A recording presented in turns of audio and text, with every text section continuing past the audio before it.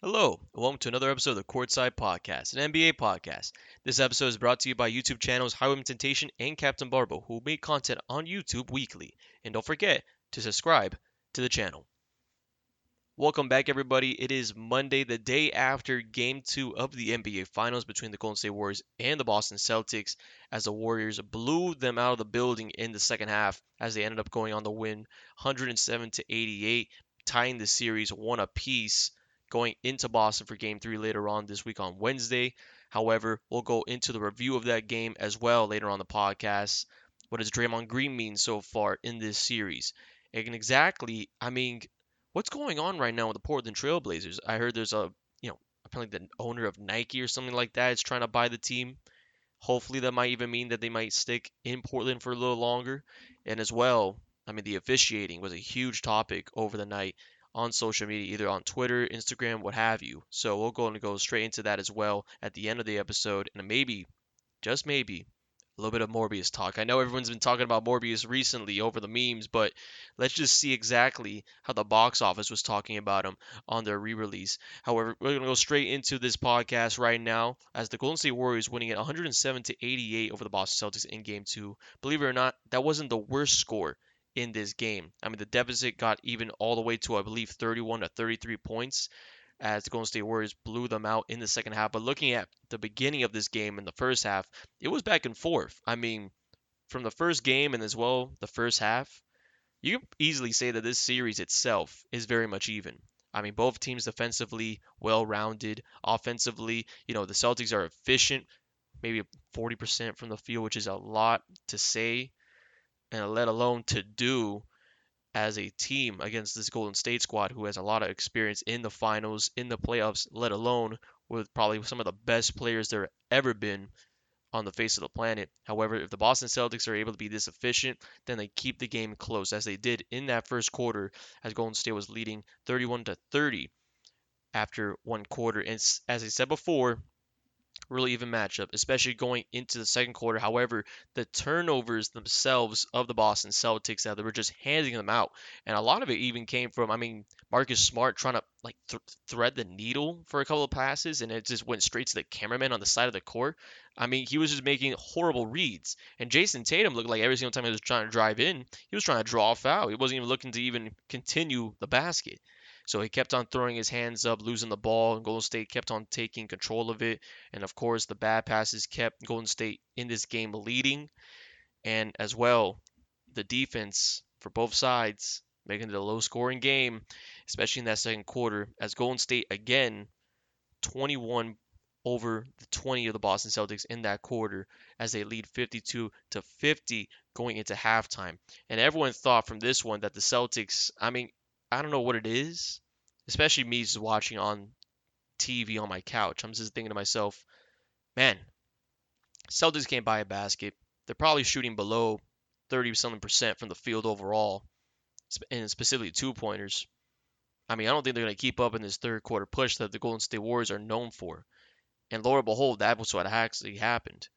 Stephen Curry, Jordan Poole, Klay Thompson, somehow, some way, Looney got involved, and they ended up blowing out this Celtic team who couldn't buy a basket. And I believe there was even a moment at one time when going back again to the two pointers, there was a moment in time where the Boston Celtics were shooting below 25% from two pointers. Basically, everything that was inside the 3-point line was not going in. And historically, if that kept it up, and if it was going to be like that to the end of the game, they probably would have had that record of the worst shooting night for NBA Finals at all time, even past the time before the 3-point basket was even considered a thing, which is insane to think, especially in 2022 with a lot of these teams who are shooting majority of their shots past the perimeter. A lot of it's been more effective now. But the Celtics were just getting locked up. They were just getting locked up, and whenever they had open shots, they were missing everything in the back of the basket. And the worst part about it, for at least the Celtics side of things, is that they kept on trying to rush it. Whenever Golden State, and this is on rare occasions, especially in that third quarter, whenever Golden State missed the basket, you had guys like, let's say, Jason Tatum, Marcus Smart, even Al Horford pushing the ball down and just rushing the pace on offense. And you have like a situation where it's 2-on-4 or 1-on-2, and the Celtics being misadvantaged, of course, as this one guy is just taking down the ball on a fast break, even though in reality just slow down the pace. I mean, they couldn't get themselves a basket. They couldn't even get themselves a play to get on. So the Golden State Warriors, taking advantage of that, immediately went off and just blew them out. At one point, it was 33 lead, 31-point lead. And the craziest thing of all, I mean, Jordan Poole was just phenomenal in that third quarter. Yeah, sure, maybe Stephen Curry got them kind of started with a 34-foot shot and then a 29-foot shot and so forth. But at the same time, Jordan Poole was going off, attacking the basket, and then of course his shooting was phenomenal. And especially at the end of that third quarter, the icing on the cake, which you would probably say ended the game and put the Celtics to bed early. Jordan Poole, as the buzzer beater, is going to sound off, as you can possibly think, man, no way that it gets worse than this for the Boston Celtics. Jordan Poole knocks down a 39-foot shot near the half line. I mean, it just goes right in, switch, the entire crowd electric. And every single time there's a three in that building, it's like the roof is about to explode. And yeah, sure, it's not Oracle and the sound barrier and all that stuff, but I mean, the Chase Center it rocks. It is insane, especially during these playoffs. It is a rocking building. It absolutely gets like a real ruckus of a crowd whenever the team goes off. And probably for the first time I've seen in these playoffs, home court advantage, specifically with the crowd, definitely going towards Golden State in this series because, man, I mean, they're going 1-on-1 to Boston, but on, I mean, whenever Curry goes off, I don't think that crowd's going to let up. I don't think that crowd's going to let them lose at all. So, again, Golden State going off, going to the fourth quarter. Game is basically over. You're down 30. So, with about, 10 minutes, 9 minutes remaining in the game, they let the B group of the Celtics get on the court. Then out of nowhere, the Celtics let their C group get on the court, and then their D group get on the court. And it's like they just decided to bench everybody that was starting in that game. Don't even touch the floor that fourth quarter, besides Grant Williams. Then Derek White's on there for a couple of minutes. They take him off. And the Celtics somehow, someway bring it down to a 19-point deficit. However, again, losing it a blowout fashion, 107-88 against the Golden State Warriors. And now we look at the box scores of this one. If you recall game one, as we look at the Boston Celtics first here, four guys were phenomenal overall. And that was specifically Smart, Horford, White, and Brown. I'm going to put you the stats right now. Horford didn't even get incorporated in this game, despite playing about 27 to 28 minutes in this one. 8 rebounds, nice, but 2 points. 1 and 4 from the field. And he didn't even take a single shot past the perimeter. So it wasn't incorporated in this one. Jaylen Brown, 17 points, and he did the best he can, but still, 29.4% overall from the field shooting. It was 5 and 17. Marcus Smart, 1 and 6. Not even getting close to 20% of his shots in. And now, I mean, as I said before, Al Horford was struggling, barely got incorporated in the game. Derek White, I mean, if you told me that Derek White was having more of an impact than Marcus Smart was a week or two ago, I would have called you crazy. But that's what it seems like in this game as well. He was 4 and 13 overall from the field. However, 12 points. He is only the third Celtic in this game to get double digits, as Jason Tatum, from a 13-point performance and a horrible shooting performance in that first game, he ends up getting with 28 points here. 28 points. He shot 42.1% overall from the field. Most impressive, he was 6 and 9 from 3. But at the same time, I mean, again, he was throwing the ball away.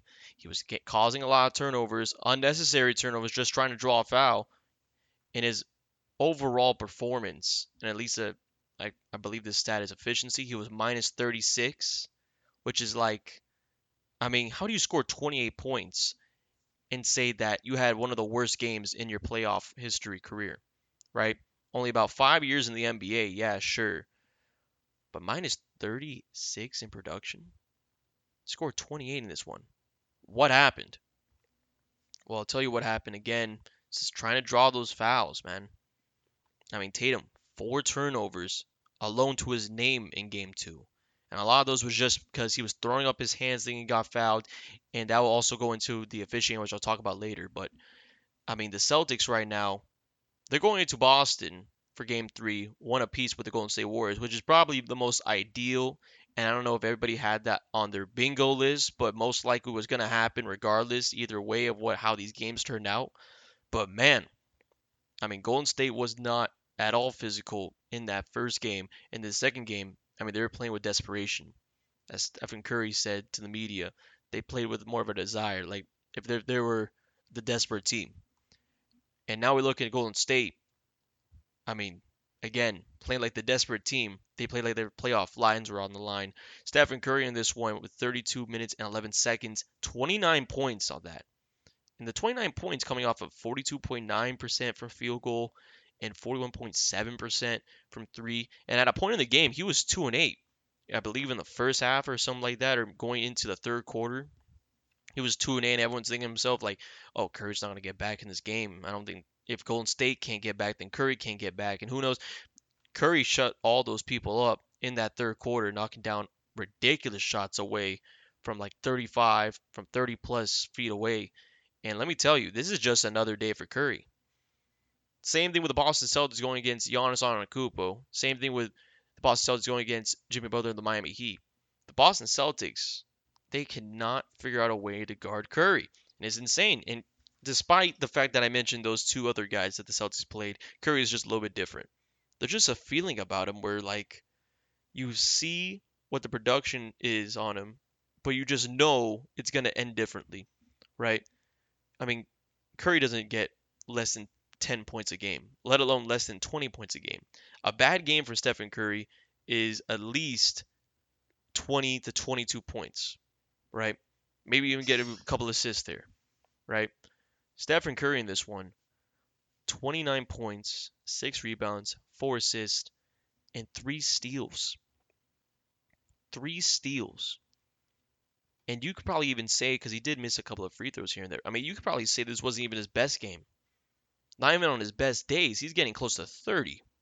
So Stephen Curry in this one, still same production as game one. However, the team decided to pick up with him as well. Andrew Wiggins, 11 points. Klay Thompson, who I just don't know where he's at right now. He had a pretty poor night shooting. Only had 11 points in this one with 30 minutes of play. And shot 4-19 over from the field, let alone 1 and 8 from 3. He's not the Klay Thompson of 2016 anymore. I understand that. However, Klay Thompson has definitely got to knock down some shots. Looney, again, I thought that he was a huge piece of this Warriors win as, Kerr was getting double teamed off of the screens. He would kept on driving inside. Robert Williams or Al Horford would come up to pick up on him as he drives in, and he just dish pass, bounce pass, boop, right there into the paint for Looney to get easy too. And he was a huge piece of that. From that, as well, not even that, 7 rebounds in this one. And mind you, the offensive rebounds overall for the Warriors, I mean, 6 offensive rebounds. And every single time they got an offensive rebound, I felt that they were putting it back in. So Looney was a huge help in this one. The bigs were actually a much bigger story than I thought they would be in this game too for the Golden State Warriors, including, of course, not only Moody, but Draymond Green. The former Defensive Player of the Year and the multiple All-Star caliber type of player in Draymond Green showed out in that one. He was aggressive, got under everybody's skin. I mean, yeah, sure, played about 35 minutes with 9 points, 7 assists, great stat. Was 2 and 3 from overall from the field, so great production. But the real thing that brought everyone's attention to was just his intensity. I mean, it was like seeing Draymond back before 2019, where he got under everyone's skin, where he was literally a lockup defender, and he didn't care who the hell was talking about him, who asked. There was even one play in the beginning of the game, I think it was like the first possession for the Boston Celtics, where Draymond Green guarding Al Horford, Al comes around to swing the ball across his hip. I mean, Draymond just grabbed right at it, causing a jump ball right there and then. That is phenomenal defense. And to be honest, I don't think I've ever seen anything like that. Like on the get-go, like as quick as a snap, he got it. right there, just grabbed for a jump ball, and it looked like the Celtics were suffocating there. And then they ended up, of course, choking on their own skin going to the second half. But Draymond Green, a huge part of that. And speaking of skin, getting under the skin of the Celtics as well. I mean, we saw Draymond Green in the beginning of the game try to go into Jason Tatum. And Jason Tatum, I mean, JT is one of those guys I've seen so far in his career where, you can talk crap to him, but he's not really gonna. I mean, he's not gonna really react. You know what I mean? He's not like gonna talk back. He's gonna ignore you and get back to his game. He went to Jaylen Brown actually, and I thought for a guy like Jaylen Brown, this is the first time I've seen JB probably frustrated enough to, talk back to somebody, even almost getting a technical foul there. And then after that, it's like he goes straight to Grant Williams, where you have to say, I mean, Grant Williams and Draymond Green, what a matchup. You know what I mean? What a matchup. One of the two most vocal guys when they come to be frustrated, coming at each other. And there was even one part where they had, Draymond Green calling Grant Williams a bozo, and then Grant just going right at him physically. And I mean, the officiating itself looked like to be majority of Warriors' way. Not saying anything where it kind of, decided the game, because, do not doubt it. The Golden State Warriors kicked Boston out of their seats and onto the buses going back to Boston. There's no doubt in my mind that they got blown out due to the Warriors' performance in this one defensively, and of course the third quarter. But at the same time, it's like the officiating just let the game go. A couple of calls, yeah, sure, maybe they're Warriors kind of favored at it, especially the Gary Payton one. I thought was kind of ridiculous because if you look at the replay, it's like Jaylen Brown didn't foul him at all when Gary Payton was driving in on a fast break and he kind of fell to the ground and missed a layup. He wasn't even touched. Then there's one where Draymond Green is just like straight up tackling, I believe Marcus Smart or Grant Williams. I don't remember at the time, but yeah, he was absolutely just tackling guys, and they would call it against Boston for some reason. And it was kind of like, I mean, are you going to review this? And speaking of review, they actually reviewed the technicals that could have been issued to Jaylen Brown and Draymond Green, who could have been kicked out of the game because he did have a technical issued before the inflict, and it was I believe it was Jaylen Brown on the right wing taking a deep three. He gets fouled by Draymond Green, and then Draymond, of course, landing on top of Jaylen Brown, had his foot on Brown's shoulder, and Brown kind of like waved it off, like, get off me and whatnot. And Draymond Green was not having any of it, and they were both poking at each other. And then JB got straight into his face, and Green didn't like that at all, and they had to be separated at the end. And I mean, it's almost insane because you think to yourself, like, I mean, that should be a double technical. I mean, you know what I mean? Just double T, get on with the play.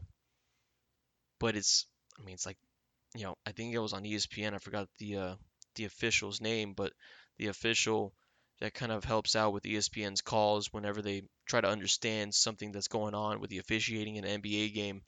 I mean, he says that apparently in the NBA that they put in consideration for the fact that Draymond Green already has a technical, and that if this second technical is even worth anything of kicking him out. I thought that was ridiculous. I believe specifically that if you get another technical, it should be based on the situation of the technical. Not if you have four fouls, not if you already have a technical. Just then and there, what did you do? Was it worth it? Was it excessive? If so, you call the technical.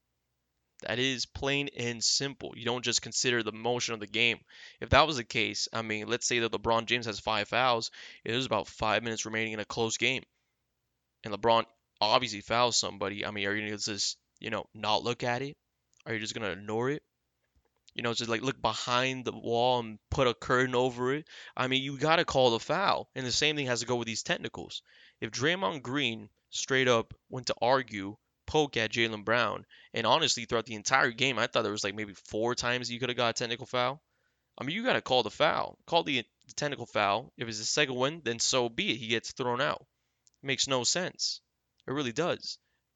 I mean, I believe in the beginning of the Memphis Grizzlies series with Golden State in round two, they threw Draymond right under the bus in the first quarter of, I believe it was game two. I forgot which one, but it was something where it was like borderline, you know, it was a dirty play borderline where like you didn't really even need a call as a technical, but they threw him out either way. So what's the difference now with this final series? Is it because you're in the finals? Is it because of TV ratings? We'll never know. We'll never know if these officials are biased. And maybe I'm thinking about it too much.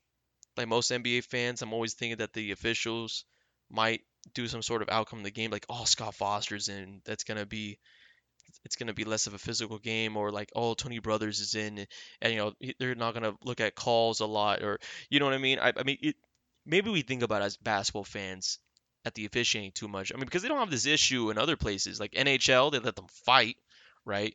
And then the NFL, the only thing you really get is like holding calls on huge plays that could be backbreakers for teams. In the NBA, it's almost like the officiating is based on how the game is played, what is the game, how important is the game, and exactly for the players, it's going to be based on, is the official going to allow me to be physical? Is the official going to allow me to do some things that I might not be able to do on other nights? And I felt like that's kind of where we are right now as NBA fans look at it. But either way, it is still 1-1 going to the Boston Garden for TD, and it's going to be a good series, though. I mean, game 3 and 4, again, can go either other way. We can be going 2-2 going to game 5. But as I said before on the last podcast, I can't imagine the series going to 7 games. It has to end in a game 6. Whoever wins 2 straight will win this series and probably win the NBA Finals this year. Because I just can't. I mean, I just can't. I just can't. I think both of these teams are too well rounded to say that, they lose at home, but Golden State already lost at home, you know? So what does that tell us? That probably means that one of the teams is going to have to win 2 straight. It might be the Boston Celtics winning 2 straight in game 3 and game 4. Then again, if the Warriors take game 3, I mean, shoot, they're probably not going to be losing game 5, right? And then game 6 Clay is always going to be a thing. I mean, Clay Thompson is a thing in this series. I don't think that people look at him, and yeah, sure, offensively he was kind of, I mean, especially with a lot of missed layups from the Golden State Warriors, which is bizarre to see in this game, even though the fact that they won by 19, but still, Clay Thompson, he might not be a factor in this series as much as we thought. Jordan Poole might even have a better, I mean, offensive impact to this game for the Golden State Warriors going to game 3 than Clay Thompson. Clay Thompson, we might not even hear about him until game 6. So this is going to be a really interesting series going back to Boston. And the 3 keys I find right now in that series going into Boston, 1-1 apiece. I mean, again, the defense is going to be huge. We're going to have a couple of guys on the Boston Celtics who are going to be efficient, but at the same time, Golden State's going to get their second half points, and Stephen Curry is going to get his points as well. But I think the biggest thing going into Boston right now, what does the crowd look like? Does the crowd standing on their feet ride with the Celtics? Does Jason Tatum finally get into the game and is actually putting up better production than he usually does? And does Al Horford even continue? Because Al Horford probably played his best game in game 1 with 26 points in that one. Do they even incorporate Al Horford more? Let alone, does Al Horford and Robert Williams being on the same lineup together help out the Celtics? They might have to switch it up a little bit. And Ime, Coach Adoka, I mean, he is well known for switching up lineups. I mean, hell, we might even see Derek White start next game. No doubt about it. So right now, the Celtics and the Golden State Warriors one apiece into game 3 of the series as it goes to TD Garden in Boston. And now we go to the later parts of this episode and the big story that's going out west for the Portland Trailblazers. And the Nike founder, if you didn't know, the Nike founder Phil Knight and a couple of guys out there from the Los Angeles, I believe is a part-time owner for the Los Angeles Dodgers, Alan Smolinski, had basically put down a written offer of $2 billion to purchase the Portland Trailblazers. And, right after this, and it kind of hit, like, breaking news, of course, all over Twitter. I mean, right after this, the Portland Trailblazers say that the team is not for sale. But at the same time, I mean, the front office of Portland is switching, right? We got more GMs coming in. They got rid of CJ McCollum. It looks like a rebuild is imminent right now for them. But I mean, if they get Knight as the owner of this team, right, even partial owner, that just guarantees that the Portland Trailblazers are going to be staying in Portland. That just means that it's a guarantee. They're not moving. The team is in great hands. And not even that, the owner of Nike, especially in the state of Washington, what else can you ask for? I mean, that's literally one of the things that you have to say that, hey, this guy knows the area. This guy knows how to run a successful franchise, at least brand wise and whatnot. I mean, I'm not a huge business guru, but Knight will most likely be the type of owner where you say, hey, we might get a new stadium. We might bring in more pieces. We might have more of an innovative outlook. And the jerseys might look a lot whole better. Oh, they might look better with Nike gear. But again, team's not up for offer according to the Portland Trailblazers. However, Phil Knight is going to be making that offer for $2 billion with that part-time owner of the Dodgers. And I mean, I say go for it. Go for it. A lot of these owners are trying to, do some innovative stuff, especially out west. And speaking of which, the Los Angeles Clippers owners, Ballmer, I mean, he's trying to build a new stadium in Los Angeles for the Clippers. And there's one thing that I've heard, or at least overheard, is that he's trying to do something for the first time ever done for an NBA court, for an NBA arena, that I think could possibly be the new wave. Because if you aren't familiar with the Seattle Seahawks and their end zone type of setup for the fans, it's kind of like this huge wall of rows of seats much closer to the field, where it's just no flat screen, no nothing, and it's just a wall there that kind of echoes the sound all across the stadium.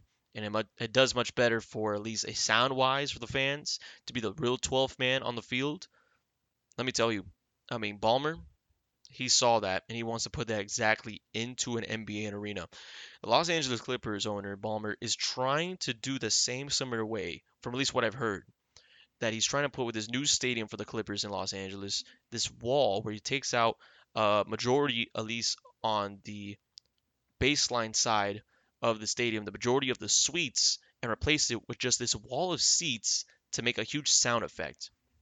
And yeah, sure, getting rid of the suites is obviously going to be financially hitting hard on him if he wants to do that with his new arena. But at the same time, I mean, Palmer, I mean, one of the main guys at, what was it, Microsoft, Google, whatever like that. Either way, he's a savvy guy that has been able to live out his life and has enough money, and I mean enough money to be comfortable, despite whether he loses or wins any type of profits out of this whole entire ordeal with his stadium. So maybe he's the first guy to do it for the NBA. Maybe we might be seeing more things if there's, hopefully an expansion team, or maybe it's just a renovative, you know, outlook at arenas that teams want to be moving in and even do their own arenas to renovate. But I mean, hey, I give it all to it. I love more owner talk. I think that more owner talk in the NBA should be like a vocal point because I mean the owners do everything. No doubt in my mind about that. And plus, I mean, we're always looking for new owners for expansion teams in the NBA. So why not? I like this little hour of owner talk. But Ballmer could be possibly doing that. And then, of course, to end it all off, Phil Knight could be buying the Portland Trailblazers. No offer is really accepted at all. But then again, it's a nice thought. It's a nice thought. And to end this episode, again, you know, might do this a little bit more. I know I haven't done a part of the episode where I ended off with something that's outside of basketball, but again, gotta talk about Morbius, one of the best movies all time. Apparently, all the memes on social media renovated this Sony film to be, peeked out again and say, hey, maybe we should re-release it in theaters, and they did. And the day that they did it, and this is a crazy stat, they only made 85%, $85,000 in profit for that release. And it was so funny to think about because there was a stat where somebody did the math. If you had looked at all the theaters that did it, we're talking about 82 people watching that movie per theater around the country. 82 people per theater around the country. 82 people is barely even enough to even, you know, book an entire theater room in some places for the movies. I mean, that's insane. I mean, how do you bomb so bad, especially with the success that you're finding out of it? I mean, this entire Morbius joke has been going on for too long, but I find it so funny that a company like Sony thought, hey, I don't know if this is a joke. Maybe people actually did like the movie. Maybe this is maybe Leno is actually a good actor. Who knows? Maybe he deserves another chance. And they were so wrong about that. So wrong about that. But I'm going to end the episode there. Thank you again for joining in for the Courtside Podcast. Stay tuned for Friday, and I'll be making another episode. We'll probably be going over Game 3 as that comes by on Wednesday later on this week. And also, a lot of talks about extending the NBA season. A lot of talks about limiting some of the games of the NBA. And we're going to go straight into those discussions as well in the next episode. But please stick around for Friday, and I'll see you guys there.